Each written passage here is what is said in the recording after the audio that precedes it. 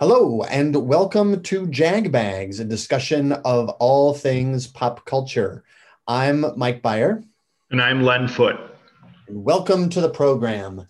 And happy holidays to all our listeners out there, including those in Nepal and the Netherlands. Thank you for your support of Jagbags this year. We're so happy you tune in every week. This week, we'll talk all our favorite holiday songs, movies, television shows, and traditions. We'll discuss which are still hold up, which movies and songs maybe it might be time to put out to pasture. And we'll also talk updates from our past podcasts, including our weekly review of Rolling Stones top 500 albums, college sports, football and basketball, NFL recap of the Bears and Browns, and a preview of the upcoming NBA season. It's a great action-packed podcast episode. Explosive for the holidays. Let's get right into it.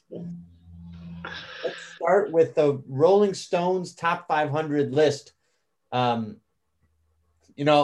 sent you that article in the New Yorker where the guy just bemoans about the Rolling Stone top 500 list and what a futile exercise it is, even though he was one of the voters. Yep. Which I enjoyed. And I don't know. I mean, I think people take these lists way too seriously. Yeah,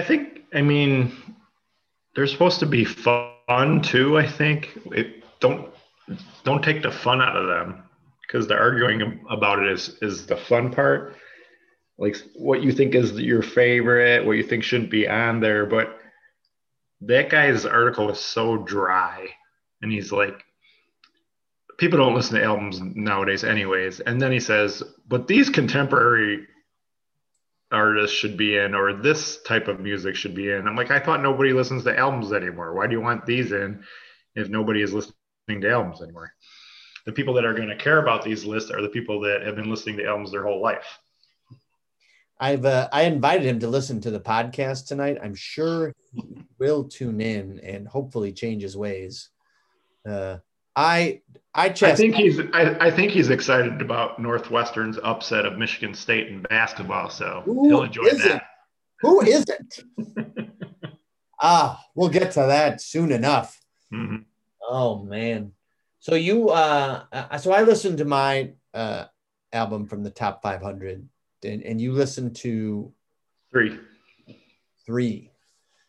Do you want to go first? Do you want me to give you mine, or how do you want to? I can go first. Okay. I listened to Pimp a Butterfly by Kendrick Lamar. Yeah. That's an album I've listened to a couple times before. I like it. And Rolling Stone, that album was just had a huge, it had a really big impact and super critically acclaimed. So I wasn't shocked that was in the top 500. But for me personally, I like it, but I feel like it could have been, I think there's like 16 songs on there, but I think the first half of the album is better than the second half. I feel like they could have cut a couple songs. They could have tightened it up a little bit. Plus Snoop Dogg's on one of them, and we know how I feel about Snoop Dogg. So that's one song to eliminate. He follows you everywhere, Snoop Dogg. But no issues with that being in there. I get it. The second one I listened to was 3 Feet High and Rising by De La Soul. Ooh. Have you ever listened to that one? I believe my old roommate Kirk Pinchon had that album. Yeah, it's okay, but I'm not into the whole let's have sketches and talking and all this other stuff in it. And I don't know. I guess maybe for its time, the way they use sampling and everything was maybe they're one of the first ones to do it like the way they did it on the album. So maybe that's why it's there, but didn't do much for me. I can honestly say that Kirk had a ton of hip hop and soul and R&B records and albums, and that album was not on heavy rotation. Yeah, and they didn't. I don't think they had anything after that, did they? That had any kind of. I mean, I kind of heard of them, but I didn't recognize any of the songs. I don't recall them having any other albums. Do you know anything about them? I don't know a thing about De La Soul other than I mean, well, that one's kind of a mystery for me. You'd hear, all the hip people at the factory talk about De La Soul and how, they really are huge fans of De La Soul, and they'd lump it in with all other, hip people that they should listen to, like Neutral Milk Hotel, and we'll get to that. We'll get to that one eventually. Yes, we will. I'll have to listen to that one. Oh, well, if anyone has any insight into De La Soul, please let us know. I suspect that Jan and Lars will be. I think they're heads of the Dutch De La Soul fan club. Let's hope so. I'd like to hear some insight. His Instagram handle is Jay Sinister, so you know that. So you know he's a De La Soul fan. I mean, obviously. Yeah, obviously. All right, what was your third? Like To Pimp a Butterfly. This was one I'd listened to before, at least a couple times, and that's at Fillmore East, Allman Brothers. Ooh. Great album. Oh, yeah. And I love the Allman Brothers, but I wanted to listen to it one more time just because I wasn't completely familiar with the whole thing. But yeah, it's great, and I've talked about this before, but it's tough to make a really great live album. But this one, and what's unique about the Allman Brothers, for me at least, is their super long songs don't get tedious to me. Like when they have their 20-minute jam sessions or whatever, some of their really long songs, like In Memory of Elizabeth Reed. Yeah. They're good. They're not like just pointless noodling, I guess. Right. I have accused of that. Is what? The Allmans have been accused of pointless noodling. No, I disagree. I like it. And I have like a double CD Allman Brothers anthology that I always listen to. So I like them a lot. Yeah, my I can't remember if it was my college roommate Kevin or another buddy of ours, Brian. It was had the entire anthology was called Dreams. I mean, it was like all things Allman Brothers, but great stuff. Great stuff. And I love that. I love Live at Fillmore East. It's awesome. I agree with you. You really can't put them in like, they kind of, their songs like, In Memory of Elizabeth Reed, they're so long. So they think Mountain Jam. So you think like Grateful Dead type, lengths of songs. But for some reason, they seem to rise above the Dead. I much prefer the Allmans. Yeah, me too. The Grateful Dead. The Grateful Dead I can listen to in 4-minute chunks. I can't listen to their long, their 20-minute versions of things. Right. Yeah, I would rank the Allmans ahead of the Dead. So please, any Deadheads listening, including, and you know what, I'd meant to mention this at the very top of the broadcast, a Deadhead that is a online friend to you and me, Chris Markham, who is recovering tonight after suffering a mild heart attack. And so we just want to wish Chris well, take care of yourself and get better soon. I even said, if it means sending Heim videos to me. He's going home today. He was going home today, so that's good news. He gets a 1-week grace period where I will not. No more, Chris. No more. That's nice of you, Beef. Yeah, well, You're gonna get assaulted now. yeah, Even worse than normal. Even worse than normal. Yep. Yep. Just in time for the holidays. 'Tis the season. My reward will be in heaven. I say, you have suffered so much. The hands of your tormentors. Come through the pearly gates, Mike.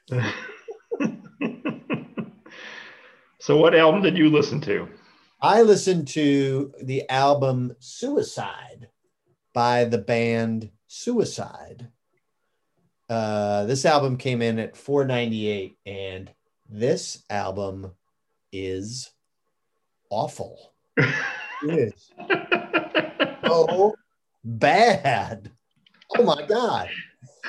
Now, I mean, I listened to it twice, and it's like it was released in 1977, and it's lumped in with like punk albums, but there's nothing punk about this album. It's like it says they're synth punk. Yeah, it's like whatever that means. out a drum machine. It's like this, whoever the Suicide is, they turned on a drum machine. So it's then you hear this, and then he like mumbles over it, and that's the whole album. Oh my God. Here are two things. One, I mean, I could kind of see this music being played like in a modern, like science fiction or kind of horror sequence, because it is a little unsettling.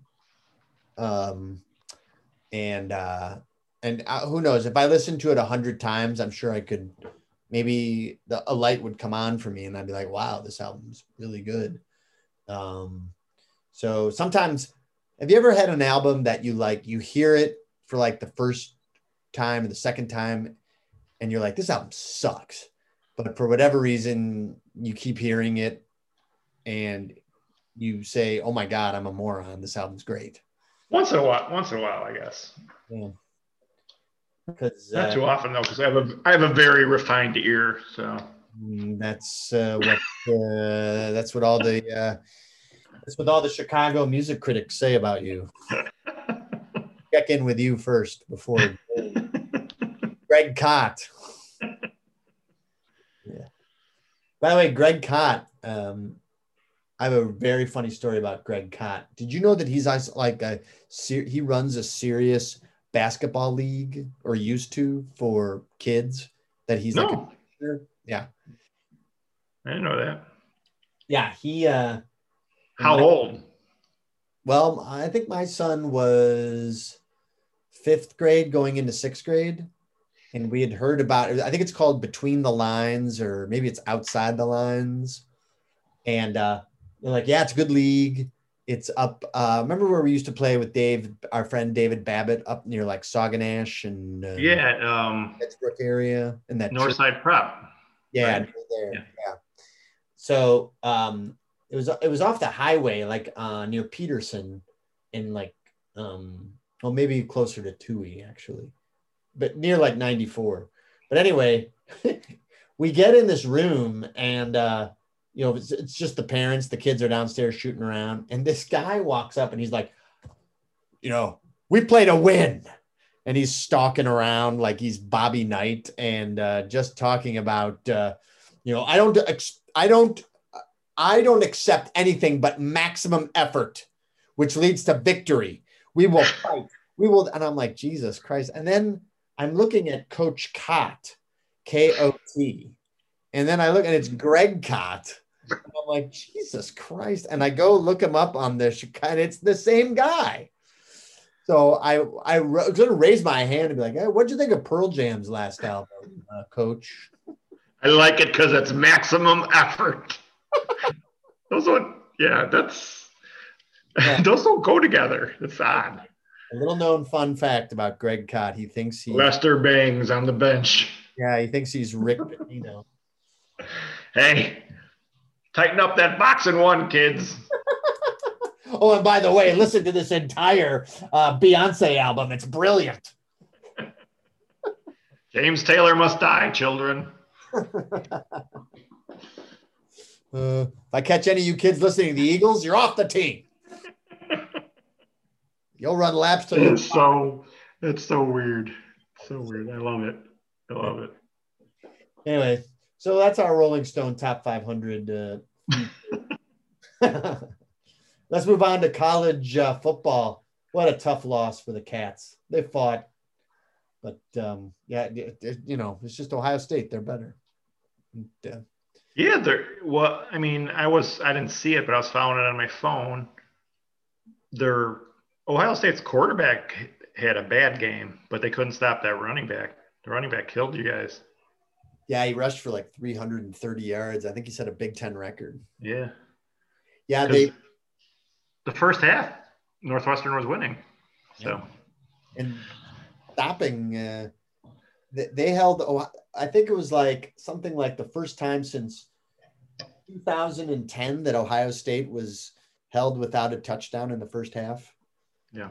So the effort was good. Yeah. What happened, I think, and you make a great point, is that Ohio State, Day finally figured out like, oh, we have a running back who's awesome, and we have a line that is bigger and stronger than anyone. Let's just give let's just cut all the BS and just what can you do? But what a great year though, because what were you expecting from Northwestern before the season started? Well, I was definitely not expecting a Big Ten West championship and return to the Big Ten championship game. So if you had told me they'd finished above 500, I'd have been like, I guess all they needed was a quarterback. Yeah. And they have a bowl game too. You saw that, right? Yeah, they'll play Auburn. We're playing Auburn on, I think, New Year's Day. New Year's Day. So very successful season for them. Great season. Great. But it exceeded my expectations big time. So, yeah, congrats to the Cats. Too bad we couldn't have gone to see some of those games.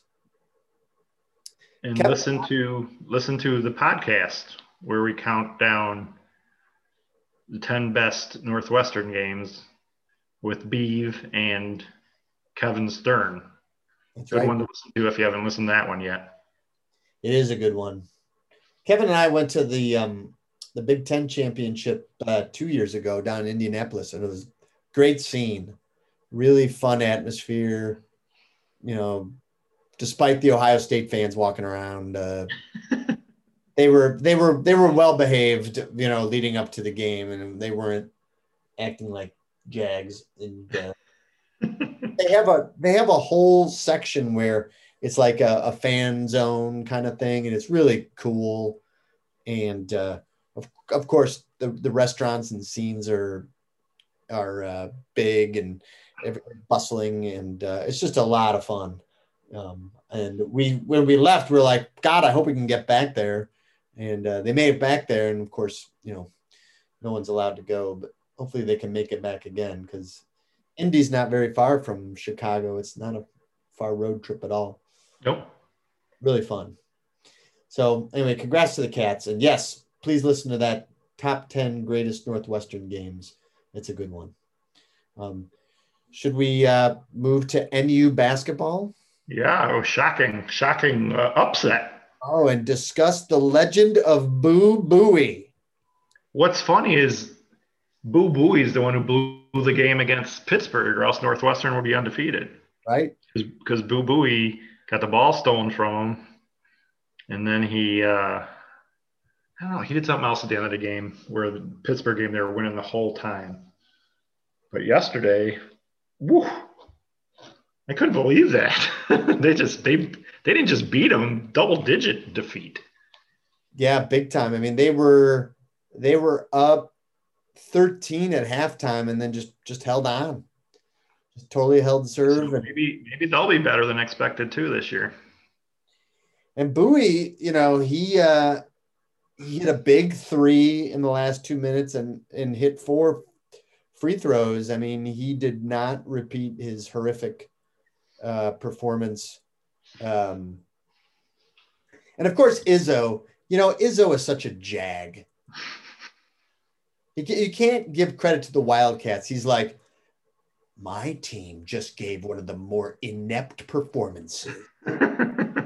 26 years of coaching. Shut up. Why don't you just credit the Wildcats just for once in your stupid life? And then Izzo said, have you listened to the new Fiona Apple album? My good friend Greg Kot. It's really the best album of 2020. But that's great. So maybe Northwestern's basketball team will be good. What I've noticed from I watched a couple of their games. I think they have different guys who could do stuff. They have Kopp, Nance. Nance played great. And there's one other guy who's pretty good. I'm missing one guy. Don't they have another guy who's pretty decent? But, they're not – it's not like remember when they had Scherner on their team and Scherner would try to just do everything for it? And he was a really, really good player. And they just missed making the tourney that year. One of those years with Scherner. I liked Scherner. He had like no help. But this team, maybe, like I said, they might be better than you think. They have some balance. They've got so far in the after just 5 games, they have 5 guys averaging double figures and 2 more guys that are like very close to it. Yeah, there you go. Very well balanced attack. So we'll see. I mean, the Big Ten's real tough, but I mean, they beat Michigan State, so. Despite their inept performance. So inept. But the Illini lost again. Yeah, what happened? They lost to Rutgers, who's a ranked team, and they're undefeated. With the Illini, there won't be any more, but the Illini are ranked higher than them. And the Illini had a lead the whole game, and then they ended up losing. I think Rutgers had a 12-1 run at the end of the game. So they're making me nervous the way they're playing the Illini. I feel like they're not – I don't know if it's the coaching. They're just not finishing off teams, and it's going to be like this all year because they're not going to have a lot of easy games. So they gotta figure it out. And like you said, there's not a bad team in this entire conference. I just looked at at the Big Ten standings. Every one of all teams in the Big Ten have an overall record above 500. All of them. Yeah. And there are 1, 2, 3, 4, 5, 6 teams with just 1 loss. 6. And then you have Michigan and Rutgers, who are both 6-0. Yeah.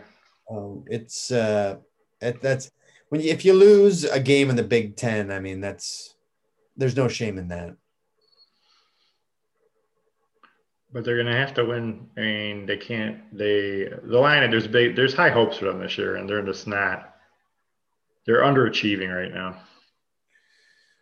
Well, they've had 2 really good wins out of all their games, beating Duke, and then they demolished Minnesota. But they're gonna fall out of the top 25 if they keep playing like this. Is Missouri ranked? They lost to Missouri. They weren't when they played the Illini, but after they beat the Illini, they were ranked. The one thing that Illinois can take from that is that they were right there with Rutgers. It's not like. But they had the game though. That's the thing. They blew it at the end of the game. That's the stuff that worries me. They'll learn from it. All right. I promise. I hope you're right. They're going to play their next game's against Penn State. They'll win that game. I hope so. And then after that, they get Indiana, always tough. Yeah, Indiana's got one really good guy. Yeah. He might make the pros. I forget his name, but he was really good last year, and he's playing well this year too. I think that Illinois has too much talent to fall out of, even like the top 20. So they'll lose. They lost to Rutgers, so maybe they'll slide down to maybe. But that's not a bad loss. So they won't. Their ranking won't go down. It's not a bad loss. It's a bad loss how they lost, but it's not like they lost to a bad team. Correct. They didn't deliver an inept performance. You can tell I'm still. I just hope Coach Underwood is expecting maximum effort from them. Oh.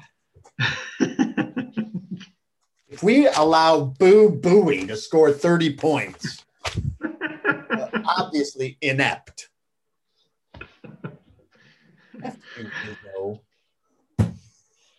Well, let's move on to NFL. Let's move on. Well, I'll calm down. 2 good wins for our. Wait, are you getting faxes from Tom Izzo right now? I hope so. I welcome his faxes. Come at me, Coach. Please tell me your opinion on the discography of the Clash.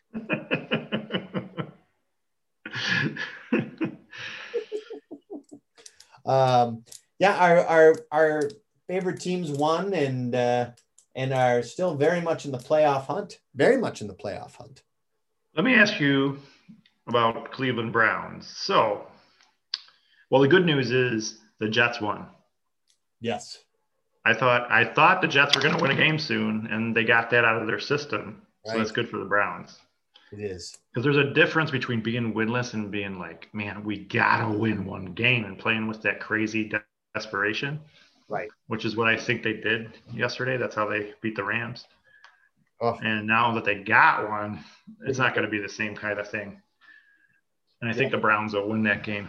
But the AFC is tough. A good team in the AFC is not going to make the playoffs.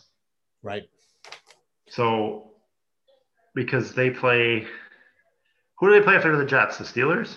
Steelers. Yeah. Well, so they'll probably finish 11-5, which should be good enough, right, for the playoffs? If they finish 11-5, I think they're going to need help. They need some teams to lose. The Dolphins and the Ravens are both 9-5, so all they would need is for one of those teams to lose one game, just one of them. And I don't think the Dolphins' schedule is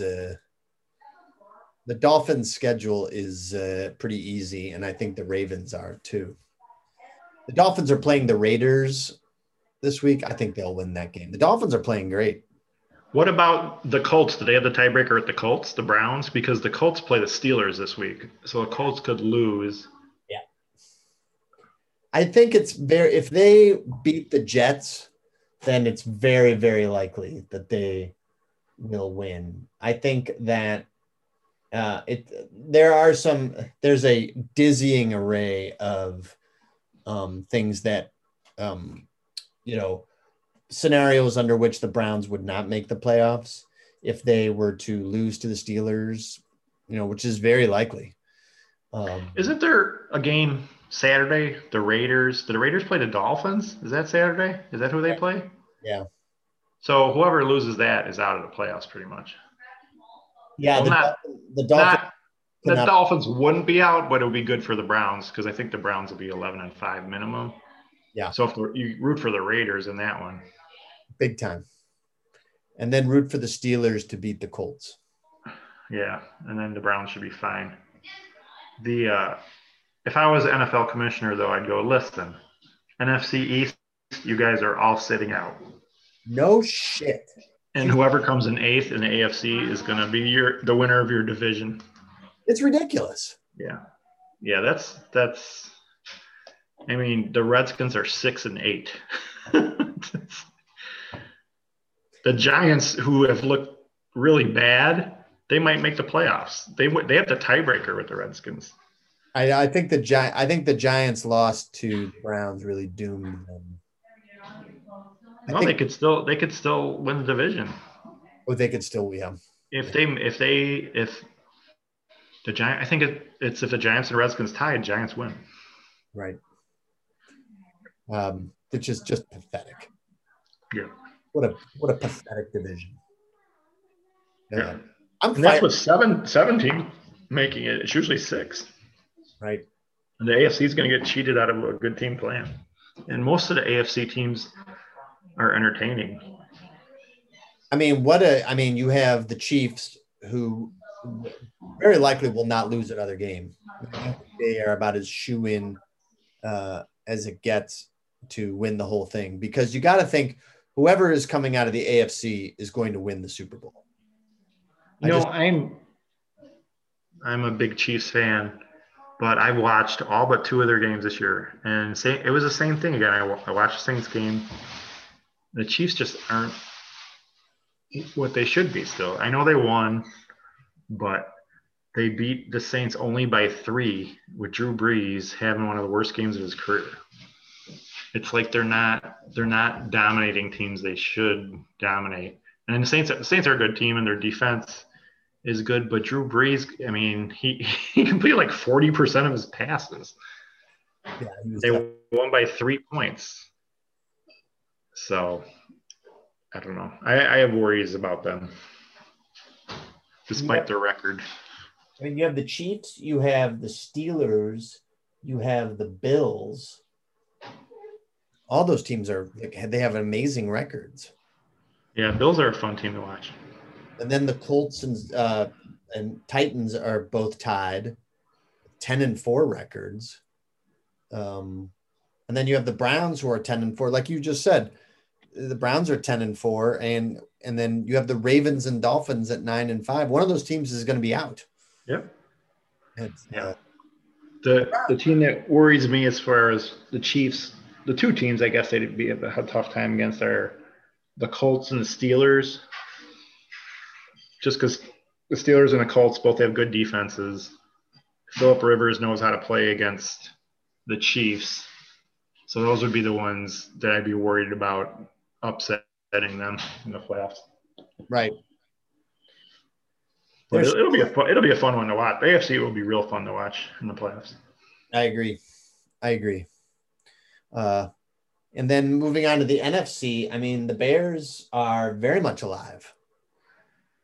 Yeah, but the 2 things that are going to be tough for them to make the playoffs. Number 1, Arizona has to lose a game. And Arizona's pretty good. And they play the 49ers next week, and the 49ers aren't good this year. They've had a lot of injuries and everything. So I think they definitely win that game. The next game is against the Rams. And I don't think the Rams are really good this year. But the Rams, what might help the Bears is if the Rams lose this week and then they have to win against the Cardinals, then maybe the Bears sneak in. But the Bears have to beat the Packers. But if the Bears are going to beat the Packers, it'd be nice if the Packers had everything clinched by then and they said, Aaron Rodgers, sit out this game. Right. Because I don't see us beating the Packers if Rodgers plays. Well, you might be. And no game's a given for the Bears this year. They still have to beat Jackson. I know Jacksonville's awful, but you never know. It's been a crazy year. The Rams are the Rams get the Seahawks, which they may very well lose that game. Yeah, so I'll be rooting for the Seahawks because then the Rams have to win. Fortunately, the Rams have the tiebreaker against the Bears because they beat the Bears. So it's got to be Arizona losing. The Rams were playing really well. This Jets loss really just threw them into a real tailspin, didn't they? But I think the Bears have ironed out a lot of their offensive issues. I really do. Well, the last 3 games, the offensive line's been good. That's been the big difference. They moved guys around. They got this guy, Mustapher, playing center. Cody Whitehair moved the guard. And all of a sudden, instead of David Montgomery getting tackled in the backfield, he gets holes now. He had a great game yesterday. Great game. And they gave him the ball 32 times. I kept looking at that stat. I was like, wow. And I watched the game, but I'm like, they actually committed to the run, and it worked. Well, they almost blew it because Mitch threw an awful interception. Yeah, I don't know what he was thinking. He was throwing to a guy who I don't think had caught a pass all year. He said he was throwing it to Robinson, but it didn't look like he was throwing it to Robinson. If he was throwing it to Robinson, it was even a worse pass than I thought.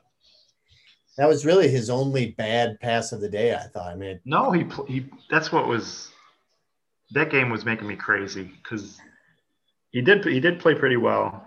Defense, it was like Mitch played really well until the end, and then he screwed up. And the defense was awful until the end, and then they tightened up.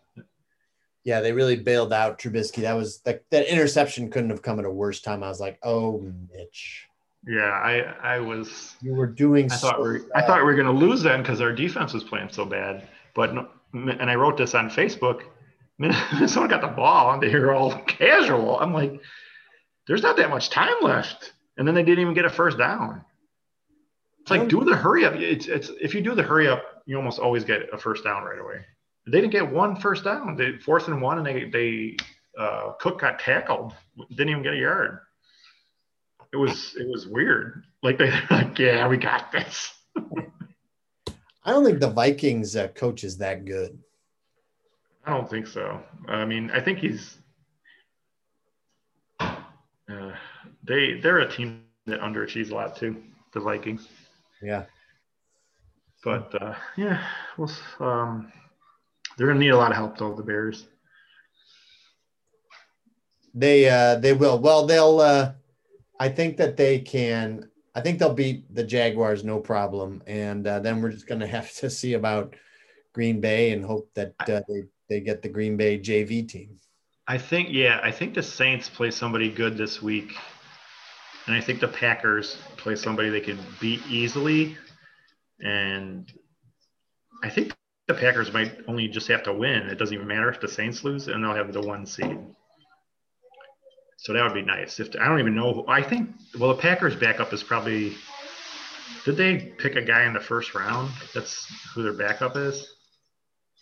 So who knows? They're not going to do anything if the defense doesn't play better. Yeah. But let's move to the NBA. Anything going on with Cleveland Cavaliers? Well, I tell you what, I really like their draft pick, Isaac Okoro. He's where's he from? Auburn. He's from Auburn. Yeah. And, I like what I see just from watching the preseason highlights. I think they've got I don't know about it scoring wise, but defensively, he's real strong. So that will do a lot to stabilize. I mean, last year, their defense was arguably probably the worst, not only in league history, but maybe in like the history of the NBA. I mean, opponents would get Colin Sexton and Kevin Love in a pick and roll situation. And yeah, just forget it. 2 points Yeah. or 3. Sexton was really bad. I remember the Bulls were roasting him one game. Oh, Sexton just cannot play defense. Yeah. Well, he's young, though. He might get better. I love him. I think that he is a gamer and he competes. I mean, he plays so hard. There's no problem whatsoever with his effort. It's just, yeah. So Greg Kot would coach him. I believe that Greg Kot, first of all, put in after Sexton correctly identified the OJs as one of the more influential musical acts of the 70s. Kot really went to work on his footwork, Sexton's footwork and fundamentals. So I think you're going to see a different defensive thanks to Coach Kot.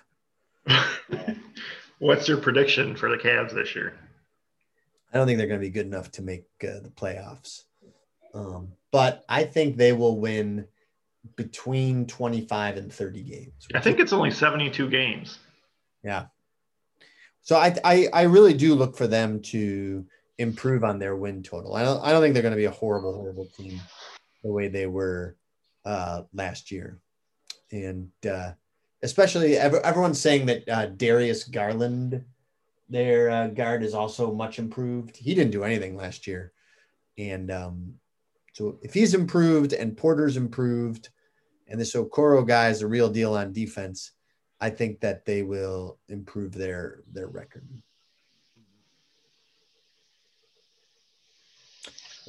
And then as far as the Chicago Bulls go, the early returns are very positive. Well, we're celebrating because Boylen is gone. Yes. And I like Billy Donovan.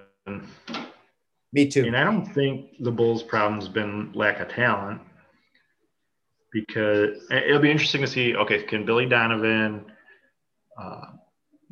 get more touches for Wendell Carter? Because Wendell Carter is a talented guy, and Boylen basically ignored him. Can he figure out what to do with Markkanen and Levine where they can work well together on the court?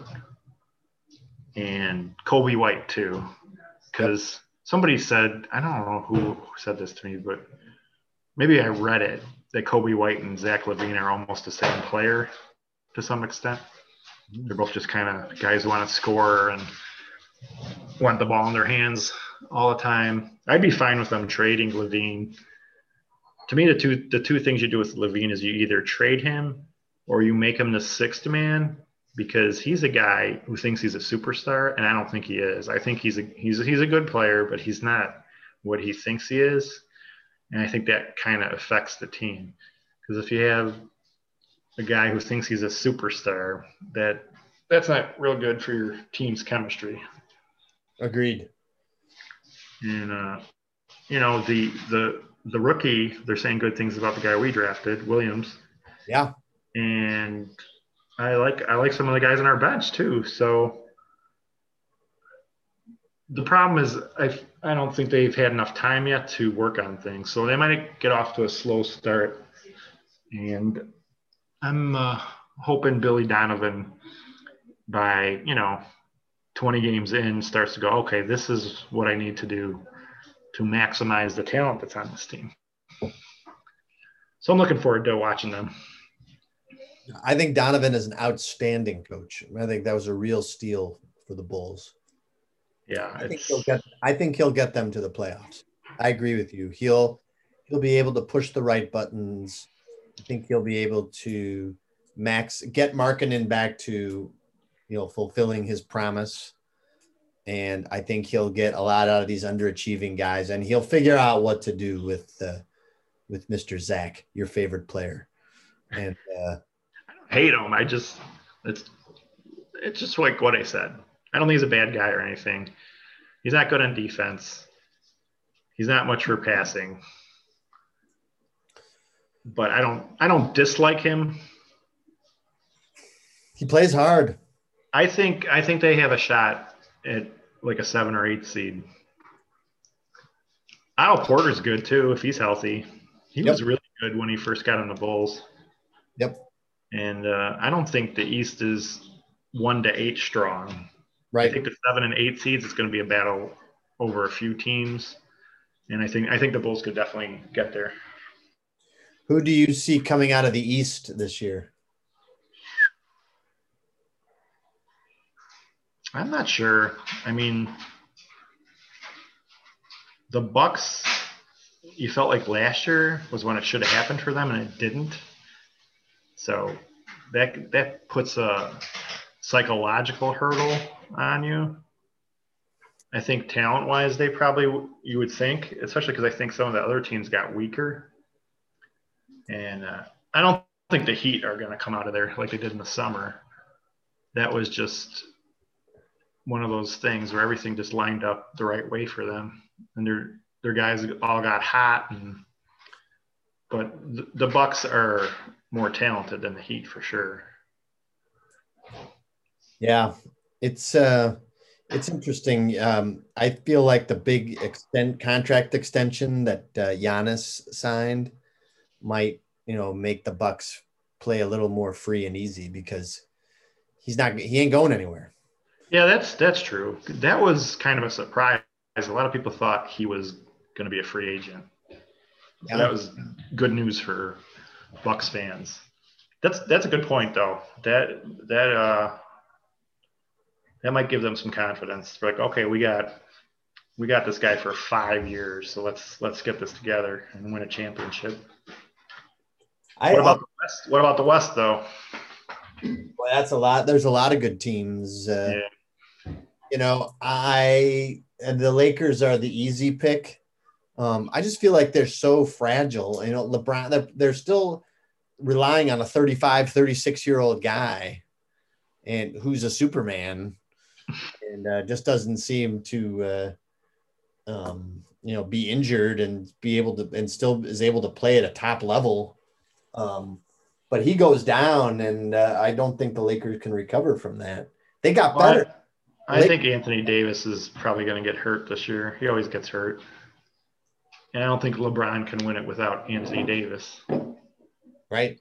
So that would open the door for maybe the Clippers, or I don't know about the Clippers though, because the Clippers, Paul George, he played so bad in the playoffs this year. He was, he was a guy they were counting on, and he did not show up for the playoffs. The Nuggets were a fun team to watch, and I feel like they need one more guy though. Yeah, it's hard to know who was that guy that came off the bench. Is it Michael Porter for the Nuggets? Yeah. They think that guy could be the next big time, and he showed flashes because he was hurt. And so they really just haven't seen, what people are saying, the true Michael Porter. Well, he's not good on defense. He's another young guy who has to work on his defense. Yeah, they all do. But Murray was amazing. Oh, what a fun playoffs those were. And he was so many big shots. And Donovan Mitchell with Utah. Yep. And I loved it. I hope this season's as entertaining as the summer stuff was. I'm going to pick a Clippers-Bucks NBA Finals. I'm not sold on the Clippers. I'll go. I don't even know if I want to pick the Nuggets though. Who do we got? Who else are the big teams in the West? So besides Nuggets, Clippers, Lakers. Well, then you've got Utah. I'm gonna go crazy. Let's go Utah. I'm gonna go Utah Bucks. There's also Golden State. Don't rule out a healthy although Thompson's out. So somebody picked them to come in fifth. I don't know if they're going to be that high. Curry's a great player. And they still have Draymond Green, but I don't know. They're going to have it. Everybody's kind of dismissing Phoenix, and Phoenix was great at the end of the year last year. Yeah, they really came on strong. I don't think they're going. You what? They may make the playoffs, but I don't know much more beyond that. Yeah. But that's what I'm saying. I read one of the things I read didn't have them in the playoffs, and I think Phoenix will make the playoffs. Right. I think a team like the Rockets might fall out. Yeah. There's one team we have not mentioned who is going to figure prominently in all this. I forgot all about them. The Brooklyn Nets. Oh, yeah. That'll – do you think Kyrie and Durant are going to get along? Kyrie has already enraged LeBron by saying, finally, I have a teammate. Make big shots at the end of the game. Finally. LeBron is like, you are a jagoff. I think Kyrie just wakes up every morning and has a little glass of insanity juice. I love Kyrie. Then calls the press in. He's watching J.R. Smith and he's like, I'm going to beat J.R. Smith in the crazy department. Yeah, it's another. I mean, that's why I love basketball. There's so much going on. It's going to be a real fun season. He's going to burn sage before every game. He is. I mean, I read that. It's a Native American ritual, and it's going to set the energy and the spirits right in the ancestral land on which he is about to step, which will help him put the ball in the basket better. Hopefully, it makes the earth round too. It's gonna be fun. I can't wait though. There's so much good sports. One of the few good things about this year. There's been a lot of good sports. Yeah, they've really done. I mean, I was impressed with the way the NBA handled the pandemic, and I mean, I think they kept a lid on it as well as they possibly could have. And the NFL's done a lot better than I thought. I thought the NFL would have a harder time, but they've only had a couple blips. Yeah, me too. Much better than the college, the way the college handled it, which was terribly, I thought. Yeah, there's been some problems, but that's guys 18 to 22. Yep. Hard to go. Stay in. Don't do anything. Even though you are on college campus, where there are parties going on all the time. No. Funny. All right. Do I talk your cereal bracket really quickly? What a just, you know what? I thought it was remarkably controversy free. Yeah, people kind of were yelling about it at the beginning. Yeah, but were you surprised by the winner, or did you think that was going to win? You know, it's so funny. I didn't really have a clear picture of who would win. I thought it would be one of the Cheerios cereals, to be honest, but I don't know why I thought that. Too bland. They're too bland. I think it was done in by, by their boring flavor. But yeah, I mean, I'm good with the winner. I enjoyed it. Yeah, it was Frosted Flakes was a 1 seed, so I wasn't surprised it won.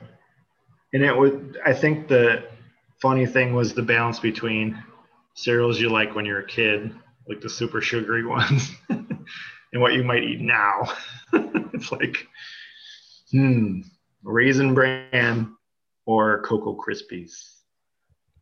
But now I want a bowl of Cocoa Krispies, and I probably haven't had one in a long time. I might go buy some Cocoa Krispies.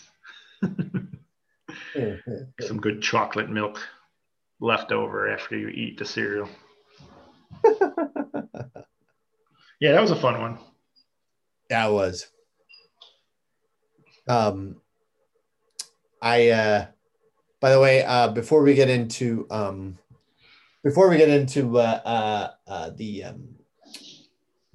holiday section of the podcast, I just want to say there's a documentary out on the Bee Gees. See this. It's great. I want to. It's HBO though, right? I don't have HBO. Yeah. I don't know when you are able to. Don't miss it. When they have a free HBO week, I'll watch it. Definitely want to watch that. Very well done. I'll have a Brothers Gibb bracket at some point. Yeah, that'd be good. It's already mapped out. I just have to decide when. Have to find it in your wallet. You'll be able to find it. It's filed under B. You file it under G. Andy Gibb had some big hits. Sure did. Yeah. There's a lot to pick from in that bracket. He's a prominent part of the documentary. Sad. This is sad. Just all of it. And we'll have to revisit it when I do that bracket. Yeah. We could talk about it. That should be good. All right, let's move on to the main portion of the podcast, and that is, of course, the holiday spirit. The holidays are upon us, and that means songs, movies, TV, and traditions that are kept hidden for 10 months out of the year and then shoved down our throat for 2 months of the year. Actually, it's not. I didn't realize I was doing a podcast with Scrooge. Shoved down our throat. Humbug. Happy holidays from Beeve. Whatever. And Izzo's a jerk.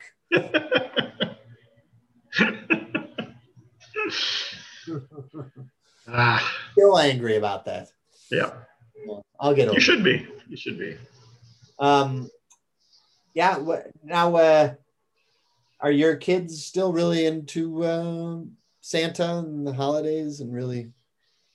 Yes. Darby's nearby, so. Oh, yeah, that's the one. Mm-hmm. Yeah, they're into it. They're excited, which is good because it's not going to be a normal one. Right.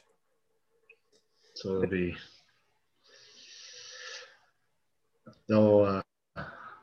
we went out shopping today to the dollar store. Darby bought us all gifts from the dollar store. I had to close my eyes while she was buying a dollar store gift for me with my own money. So that was nice. Henry bought a gift for 2 gifts for Darby and 1 for himself. Nice. Here's a question: does Rufus get a stocking? Yeah, both cats have one. Oh, they both. That's right. What's your other cat's name? Mrs. Dots. Miss. That's the best. We went to PetSmart today and we overdid it. Yeah, they're spoiled. Because you have 2 cats, right? Yeah, Milo and Boots. Do they have stockings? They have stockings. Yep. Do they open them, or do you just give them the stuff? I would just dump it on their face when they're lying down. I remember when I grew up with dogs all the time, and our dogs, we'd wrap their presents, and they would rip them apart and open them themselves. Yeah, that was fun. Cats though are blasé. They really are. You remember Rich Hall? Yes. He had a joke about cats. Cats always seem like they're listening to jazz. That joke made me laugh. I laughed for like 10 minutes the first time I heard that. They really do. They're such cool cats. Yep. So yeah, we got a bunch of stuff for the cats, and they'll probably ignore it for a while and then eventually start playing with it. Yeah. We got I think we went to PetSmart and probably gotten more, cat dancing toys than they probably need, but half their toys are underneath the couch somewhere. The other half are. One thing that's different though nowadays than when we were kids is Elf on the Shelf. I could talk about it now because they went back downstairs. Yeah. Because Laura comes up with a different place to put it every day. And after doing it for like a month, you're like, what's next? Got to come up with something cool each night. He's been outside a few times. He's been on a zip line. He's been in the fireplace. But I think Henry's getting over it. But Darby's still super excited about it. Yeah. That's really great. You really got to watch yourself. I mean, my teens are pretty much over. I mean, they are and they aren't. They still, the tree part of it, getting the tree out and putting that up, and they get into that. And we have an advent calendar, and they both still like to do that. And Jesse really, is very into putting the presents around the tree, arranging them just so. Method to her arrangement, and it's I'll put presents under the tree, and she'll just be like, "You have no idea what you are even doing when it comes to a present arrangement. Yeah. You are just an amateur. Well, Darby already wrapped ours. Ours are already under the tree. What's that? Darby already wrapped them. She wrapped them when she got home. Mm-hmm. Yeah, same with Jesse. Wraps those presents under the tree. Yep. I'm curious what I got. Declan is still not shopped for his sister. I kicked him out of the house this afternoon. I was like, until you have a present for your sister. Could buy him some more Vogue magazines. Buy her some. See if you can get some Harry Styles magazines. Oh my God. Jesse ordered something from harrystyles.com back in July. And it hasn't come because of just the pandemic and the delivery problems. It arrived today. So Christmas came early, and she's already said that this is she's already declared it the best Christmas ever. So let's return those gifts. Pressure's off you then. Return those gifts and get the money back. I have my brother sent me a very funny story about the holidays that was published in Live Science, which is a science for young people. And the headline reads, 8 ways that magic hallucinogenic mushrooms explain the Santa story. And it goes on to discuss right up your alley. It basically it's Santa is a modern counterpart of a shaman who consumes mind-altering plants and fungi to make reindeer fly and put brightly colored presents under a pine tree. Good stuff. One more way that acid really should be a part of every person.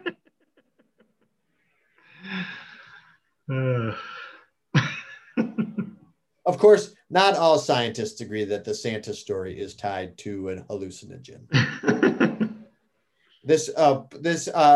The connection between acid intake and Christmas can be found in the book Trippy Tales: History of Magic Mushrooms and Other Hallucinogens. That's your Christmas present. Trippy. I eagerly await it. What were some of your favorite television shows for the holidays? Well, I think when we grow up, the big things were Charlie Brown Christmas. And me and you both are big Charles M. Schulz and Peanuts fans, so I'm assuming you love that special too. Very much so. I've watched that a million times. Yeah. It doesn't get old. Oh, it's great. And today I was kind of looking at some of the stuff, I don't even know what you call it, almost claymation-like ones. The Santa Claus Coming to Town, Rudolph the Red-Nosed Reindeer, Frosty the Snowman, Year Without a Santa Claus. And I thought Year Without a Santa Claus was older than it was. It came out in 1974. I thought it was from like the 60s or the 50s. But maybe just because I watched it a million times, it seems older than it is. Right. Because Year Without a Santa Claus is the one with Heat Miser and Cold Miser. I think that's the most quoted out of those. I mean, those types of ones. You know which ones I'm talking about, right? Yeah, the Year Without a... I never, for whatever reason, that one never, as a kid, I just was like, oh, that's too depressing. Year Without a Santa Claus. I want my presents. What were some of your favorites TV-wise then?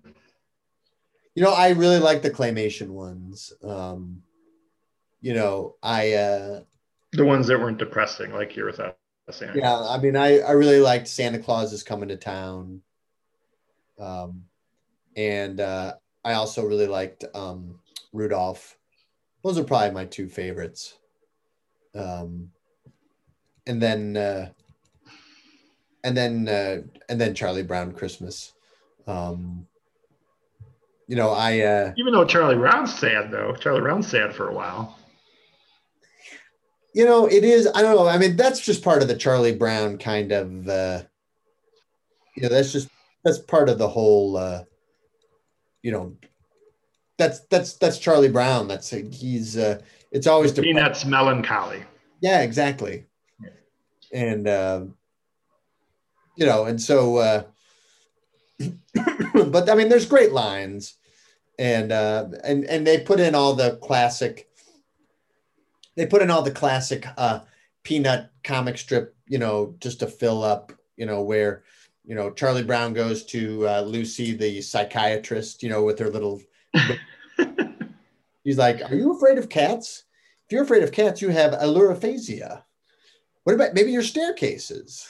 And she like, Yeah, lists all the phobias. yeah, and then she goes, maybe you have pantophobia. And she goes, "That's the fear of everything." And Charlie Brown's, "That's it." And she goes, It goes flying. The classic go flying when somebody yells at you.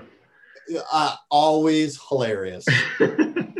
Did you ever go see the live action Charlie Brown at the Annoyance? They used to do that every year. No, I never did see that. Was that good? Oh, it was so funny because they would walk like the Charlie Brown characters. They'd have those kind of motions, and they'd have the dance scene and everything.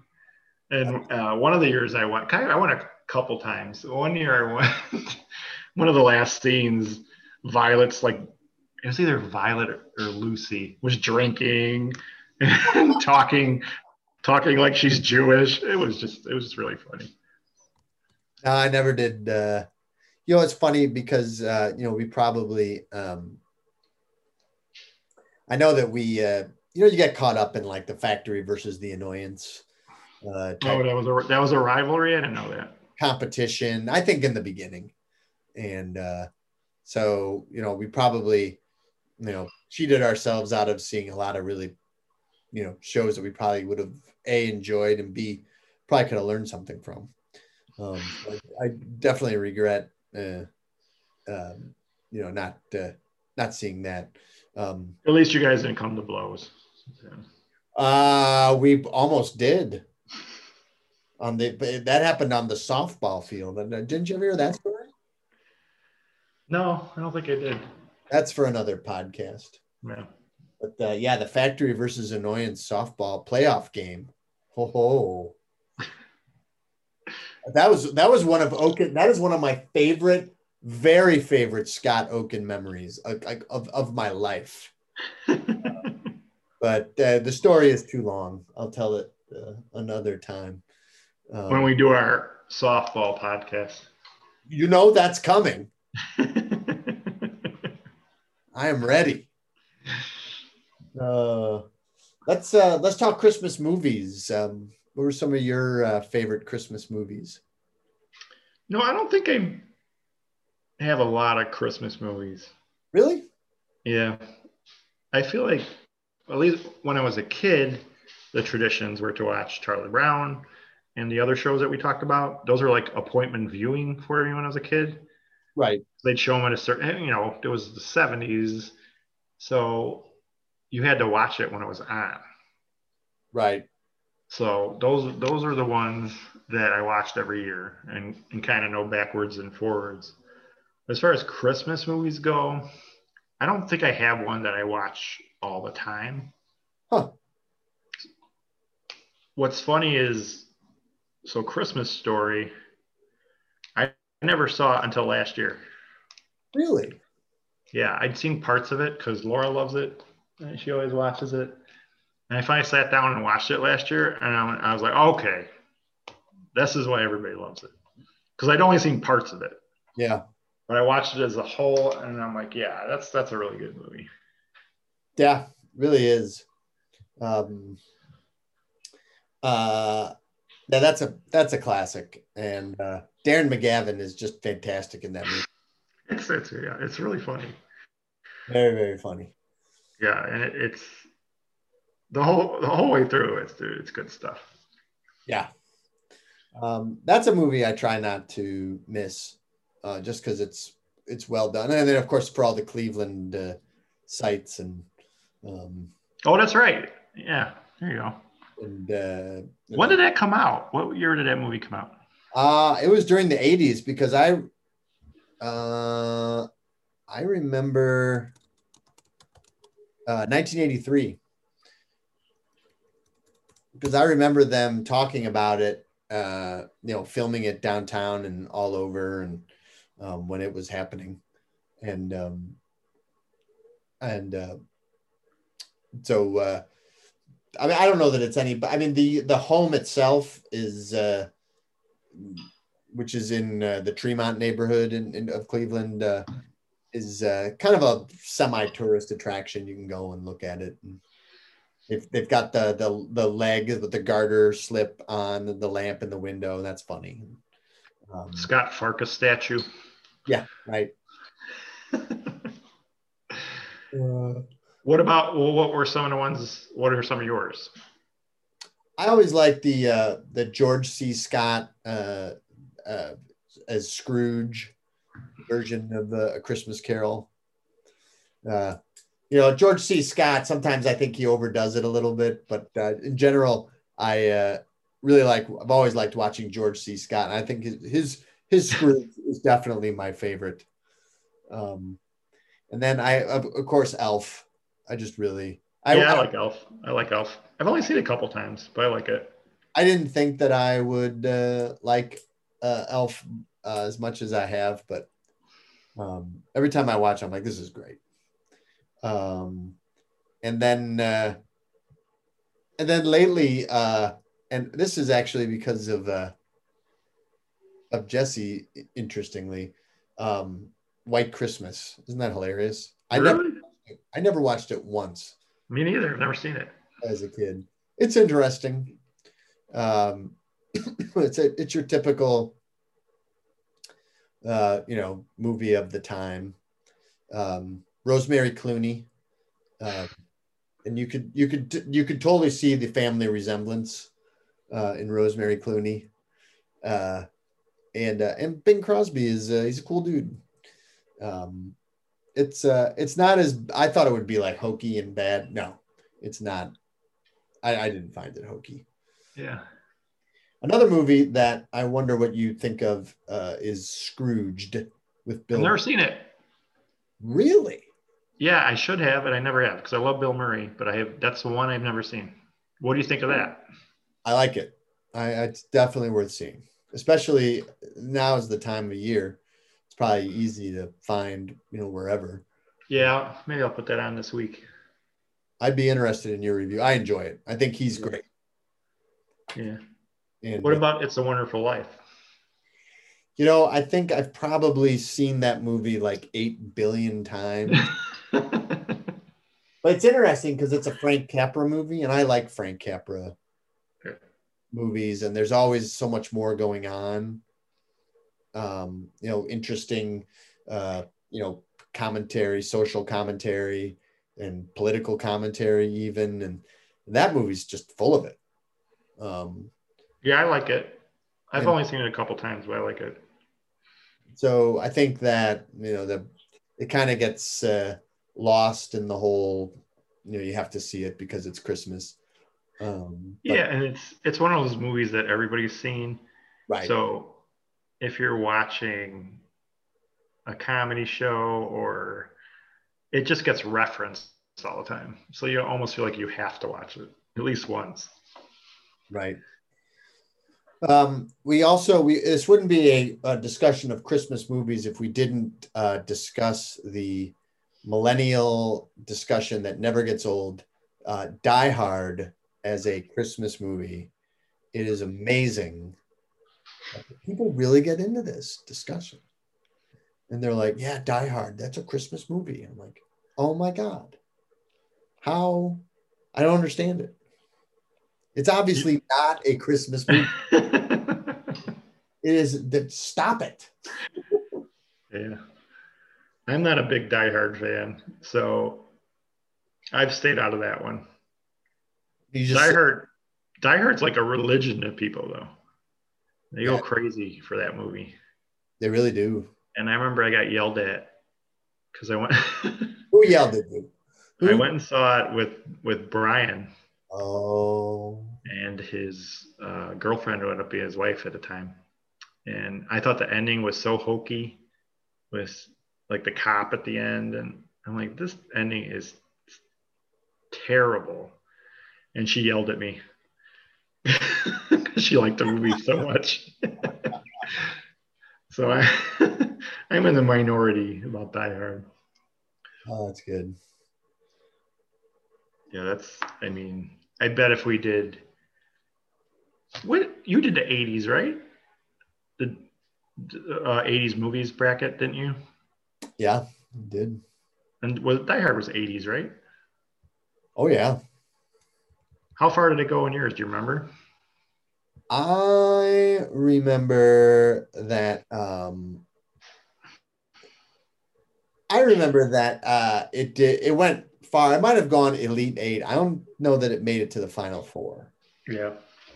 Well, the 80s there's just tons of stuff. And it's also nostalgia Yeah, for people our age. So very much so. Very much so. But I just think it's so funny that it's built this life of its own. yeah, it's every year you see the debate about it. I don't understand it, but I'm also an old man. The only one I think with this was with Henry more when he was younger that he liked to watch Christmas wise was Polar Express, which some people get freaked out about because they think the animation's kind of scary. Yeah, but I like it. I think Polar Express is a good movie. I tell you what, that when did the kids like the book at all? The Chris Van Allsburg book? I think I think we read that a few times, and we have the train under our tree. Yeah, so that's like a tradition. We bring that out every year for Christmas. I feel like my kids anyway really preferred that book to the movie for whatever reason. Probably I don't know if it was because of the creepy animation. Yeah, I found the animation a little off-putting. I was just like, yeah, this looks weird. It didn't bother the kids at all. Yeah, I mean, it was on repeat in our house for a couple of years. So was it?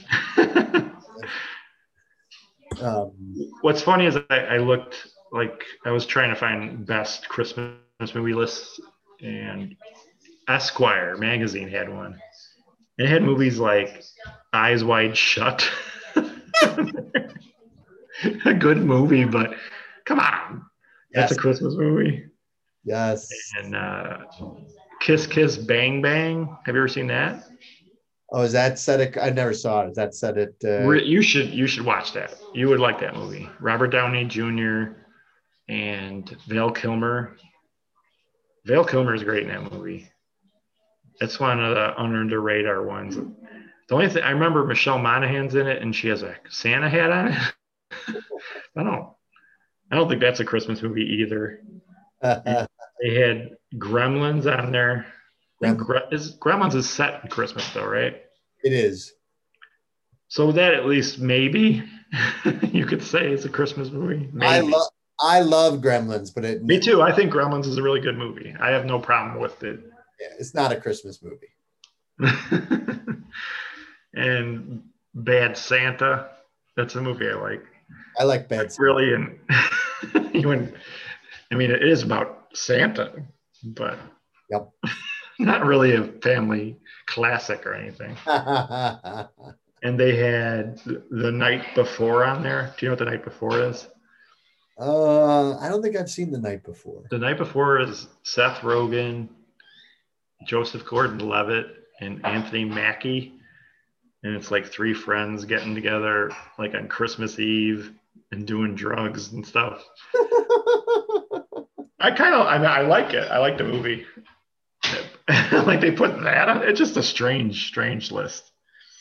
That is a And strange list. couple other ones they had. Not strange. I actually think these might work as Christmas movies. Edward Scissorhands. No, You don't think that's a Christmas movie? I would say no. It's at least there's snow on the ground. And at least there's a love story in it, you know. True. And that's another really good movie. I mean, at least almost all the movies they picked were good, at least. Yeah. And Family Stone, which has a lot of fans in it, is one of my favorites. Rachel McAdams in it. What about The Ref, starring Dennis Leary? I've never seen that. Have you seen it? Oh, what a great movie. Yeah. I really think that you would like it. I went to see it kind of against my will because I thought it was going to be a movie with just Dennis Leary cracking jokes, just being Dennis Leary guy. And I was like, that doesn't appeal to me. Me neither. That's why I've never seen it. It was very poorly advertised, and that's not what the movie is in the slightest. And it's really terrific. Well, I put it this way. I haven't seen it in a long time, but I remember I've seen it twice, both times in the 90s. And I liked it even more the second time I saw it. So I haven't seen it in a long time. I wonder if it would hold up, but you see it on lists of good Christmas movies. I don't know that I'd say it's a Christmas movie, but it's worth seeing. What about Love Actually? That's another one that's always debated. I don't care for that movie. I liked it a lot when I saw it, but when was that? 90s? They come out in the 90s, or I think so. Yeah. I thought it was good then, but people yell about that back and forth. It's a love-hate thing. Just another insane battle. That and Die Hard. People have very strong. Oh no, it's 2003. I could see Love Actually. I would buy Love Actually as a Christmas movie much more than I would Die Hard.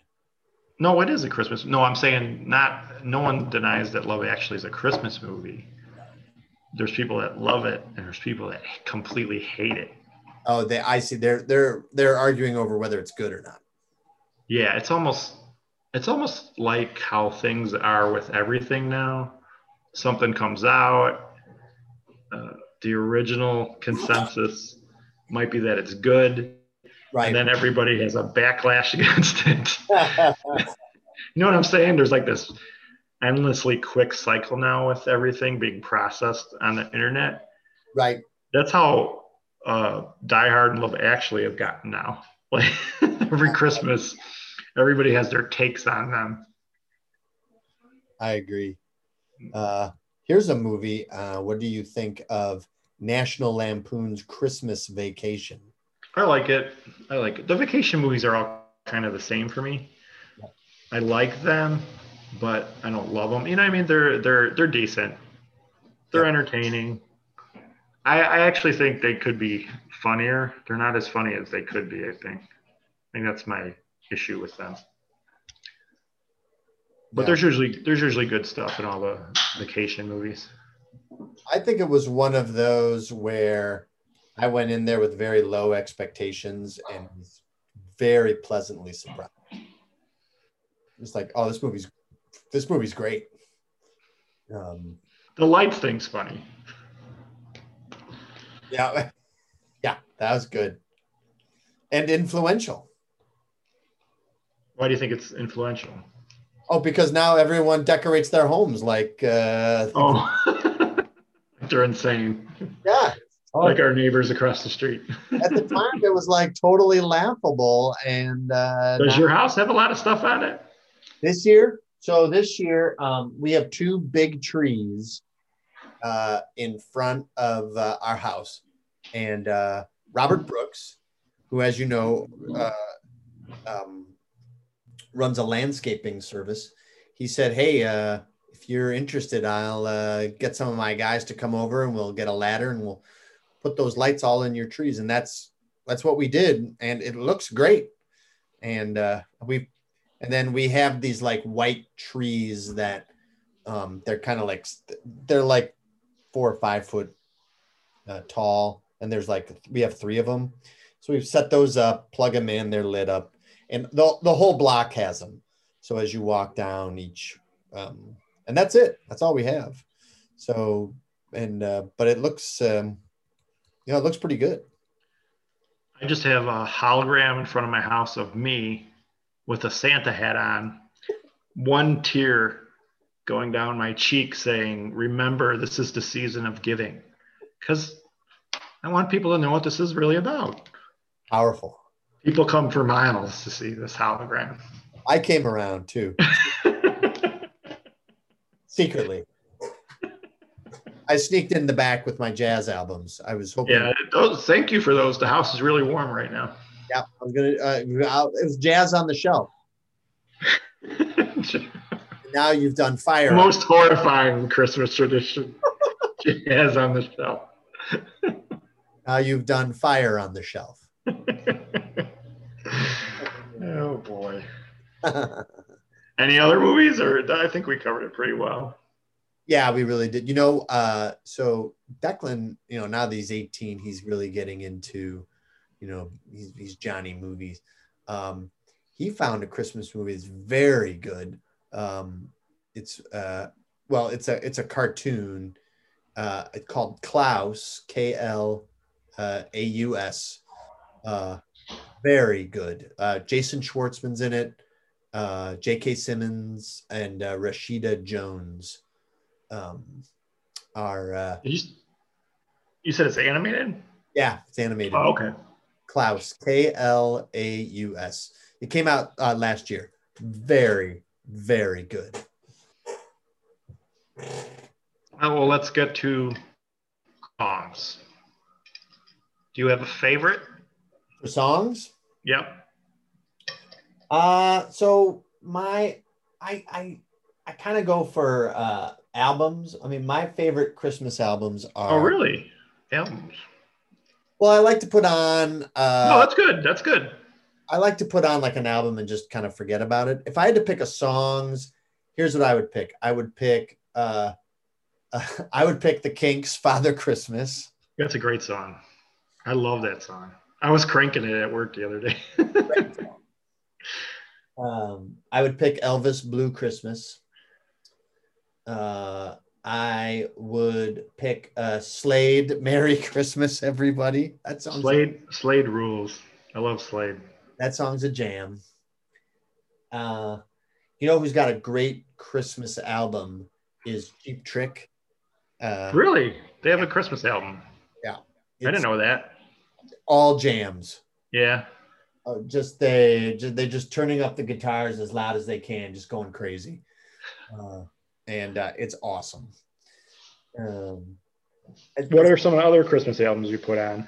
Well, the Charlie Brown Christmas, of course, Vince Guaraldi. That's fantastic. See, jazz. See, you do like jazz. That's not jazz. That's absolutely jazz. No. Charlie Brown factor cancels it out. Look, you cannot deny. Charlie Brown loophole. Oh. I'm using it. Using it. Denied. Loophole denied. Overruled. I'm taking this to the people. That's probably the one album that just instantly puts you in the mood, the Christmas mood, I think. It's a classic. I love to put that on, and that's why I say like albums, like something that you could just put on and let it go and then do your thing, like putting up a tree or right. baking cookies. So I like that. I like the Phil Spector Christmas album. That's my favorite. I mean, that and Peanuts are my favorite. The Phil Spector one, but I think I might have said this in a Facebook post once. Turn it off right away after the last song before Phil Spector starts talking. Because it's great. It's great. The Darlene Love song is one of the best Christmas songs. The Christmas Baby Please Come Home. Awesome. And Letterman used to have her on every year to sing it. Yep. That's one of my favorite songs. And really? Actually the whole album, that like what you said, that's one I'll just put on. Yeah, those are my favorites. The kind that you can just let go, and you don't have to. And it's rare because sometimes you'll put on. I don't know if your parents were into Christmas music, but mine would put on. Um, there was this guy. His name was John Gary, and he was like a kind of a Perry Como type. And my mom would throw on this John Gary Christmas album. Oh my God. No, my parents weren't. My parents kind of left the music to us. Their spirit was broken by then because four kids. I was the youngest, so they're like, all right, just leave us alone, children. Do whatever you want. Yeah, put on whatever you want. Yeah. Did I leave out any songs? Yeah, well, I think my favorite song is "Do They Know It's Christmas." That's a great. Speaking of great Christmas albums, that's a great one. I'm a sucker for that stuff, though. I'm one of the few people that like the big celebrity get-together songs. Mm-hmm. I even like "We Are the World," and a lot of people hate that song. I remember Laura just went, "Whoa." I remember I posted something about "We Are the World." It came up on my Facebook memories, and I was saying it was funny because they had Dan Aykroyd there and Harry Belafonte. Harry Belafonte was a guy, he's a singer, and they didn't even let him sing in it. It was just odd, some of the things they did with that. Yeah. But Do They Know It's Christmas? It's just fun hearing these great voices belted out. Like Bono and U2, Paul Young, all those guys. That whole song is great. Bananarama. No Christmas album is complete. Yeah, I don't get tired of that one. But Bananarama. And then there's the classics that have been around forever. I almost like the old time original versions of songs like White Christmas, Let It Snow, Yep. Hark the Herald. Well, of course, Peanuts is the classic. Do, do, do, do, do. Yeah. Awesome. That was something we used to always do when we were younger. And we'd be out on Christmas Eve. Everybody would just put their faces up in there and go do, do, do, do, do, do, do. And Silent Night, Oh Holy Night, Joy to the World, Deck the Halls, I'll Be Home for Christmas. Yep. And there's a few other albums I'll listen to, like some of the ones you said. And James Taylor is a good one. Bublé, Michael Bublé has one I like a lot. Bing Crosby. I think Bing Crosby's is called White Christmas. It has a lot of good stuff on there. And there's one other one I can't think of off the top of my head right now. But yeah, I feel like Christmas Eve and Christmas, you should have Christmas music on. I agree. And there's so many to choose from. But I love that the very special Christmas with it's got that Bruce Springsteen doing Merry Christmas Baby, and yeah, I think I have that one somewhere too. I really like that one. Mm-hmm. Yeah, there's a Now Hits one that has a lot of the ones we talked about on it too. Yeah. One of the more contemporary ones. Right. Like Springsteen's Santa Claus Coming to Town, and I think John Lennon's song is in there. But John Lennon's song you've heard it so many times now. It's kind of lost its impact a little bit. I agree. Alanis Morissette did a cover of it on a talk show the other day. Oh, really? Yep. And McCartney, his song gets ripped on every year too. I hate it. Relax. You don't like that song? No, I don't like it. It doesn't bother me. It's like, I think it would bother me less if it wasn't. I mean, it has a life of its own. You just hear it all the time. Yeah. But I don't get offended when I hear it. The only one I don't like hearing is Grandma Got Run Over by a Reindeer. I hate that song. I got sick of that 20 years ago, and they still play it all the time. Probably 30 years ago, actually.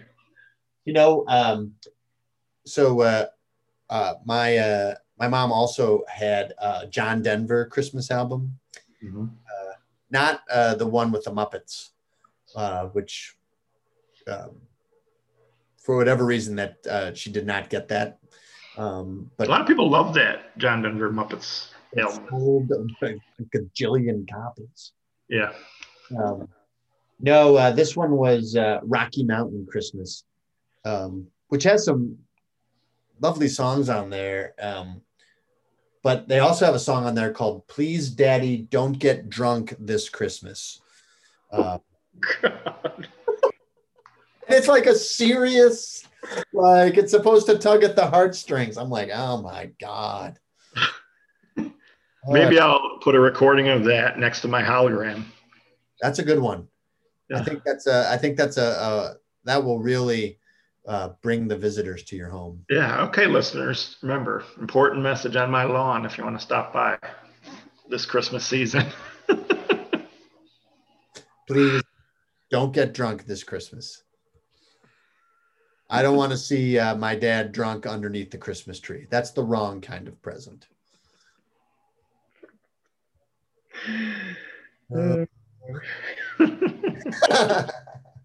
What better way to end a podcast, right?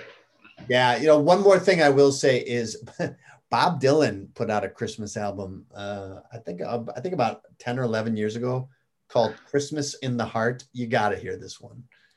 I mean, it's basically a typical Christmas album, and they do the same types of songs and they're arranged the same way. There's nothing weird or,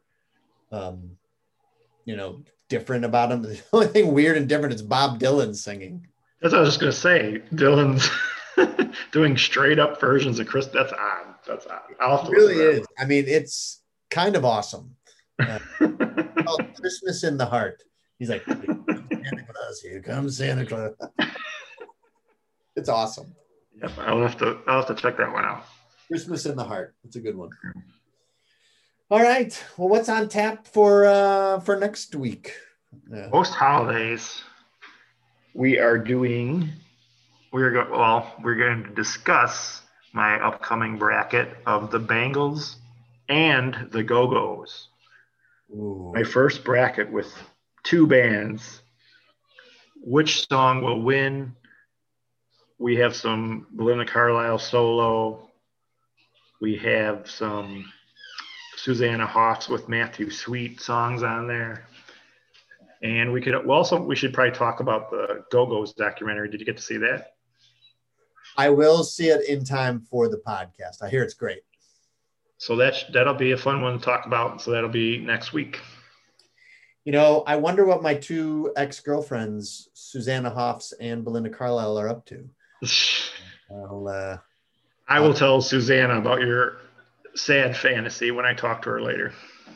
We have a confidentiality agreement not to reveal our sordid past. Uh-huh. I'll have to see if I can get a JagBag exclusive. Let me text her right now. That number has been disconnected. Uh-huh. Okay, well, hold on. Yeah. Oh, we're out of time? What?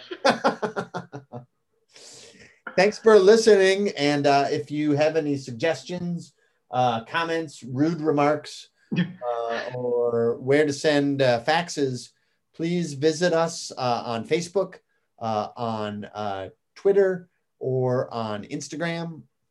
You can send us an email at jagbagspodcast@gmail.com. Send us your episode suggestions. We are available for advertisements.